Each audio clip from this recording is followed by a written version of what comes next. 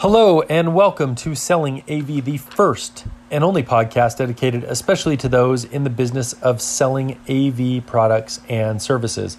My name is Mark Coxon, the AV Phenom, and today I wanted to talk to you a little bit about qualifying an opportunity. This topic came to us from Lance Feldenkrais off of Twitter, and his question was, how do we qualify an opportunity?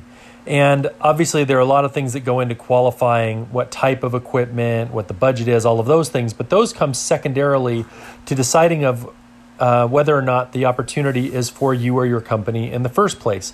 And I say there are really three things that we need to discover in our initial conversation with a client to determine whether the opportunity is good for our business or not. So when I qualify an opportunity, I look for three things. First, I ask the customer what they're trying to achieve. So if someone calls me and they ask for AV equipment, the first thing I ask them is what they're trying to do.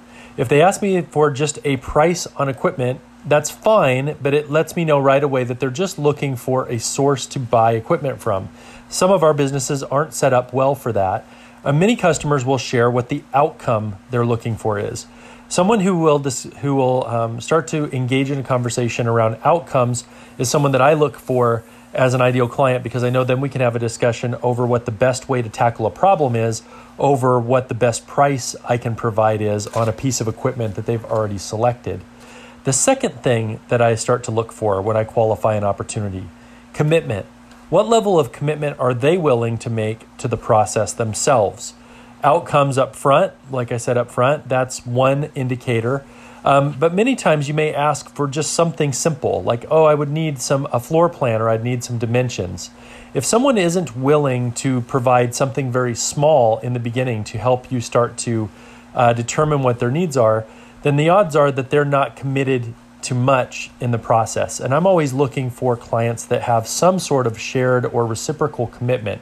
Now, I know as a salesperson that I'm going to take the burden of commitment. I'm going to provide the most for the least amount of potential business, but I need some type of small commitment on the customer side to show that they're committed to the process with me. If someone can't provide me with room dimensions or a floor plan or a sketch, and they just want me to start to provide pricing, then I know right away that I don't have someone who's looking to commit to a process and partner with me in providing a good solution. The third thing I look for, what type of relationship is the client looking to engage in? Are they looking for a transactional relationship where they provide you with something, you give a price, and they buy it if it meets up? Or are they looking for a long-term partnership? I'm typically looking for customers who value partnership more than the transaction. Transactional relationships tend to be put out to bid every single time something comes up, and you end up with a very low close ratio on someone who is just providing transactional opportunities. Whereas a partnership would dictate that there's more of these conversations and more commitment around the relationship, and that that's the type of relationship that would yield a great long-term client. So for me, I know these things kind of overlap in certain ways, but I really ask myself, three questions. Number one, what outcome are they looking for? Are they looking for a result, or are they asking for a product? Number two, are they committed to the process? Will they provide small things to me in return for the large investment in time I'm going to make in helping determine what their needs may be best fit by? And then number three, what type of relationship are they looking for? Are they looking for a high volume transactional partner, which my business really isn't set up to provide?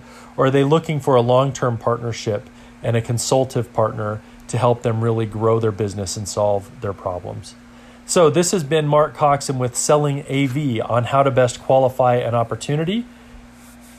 And you're welcome.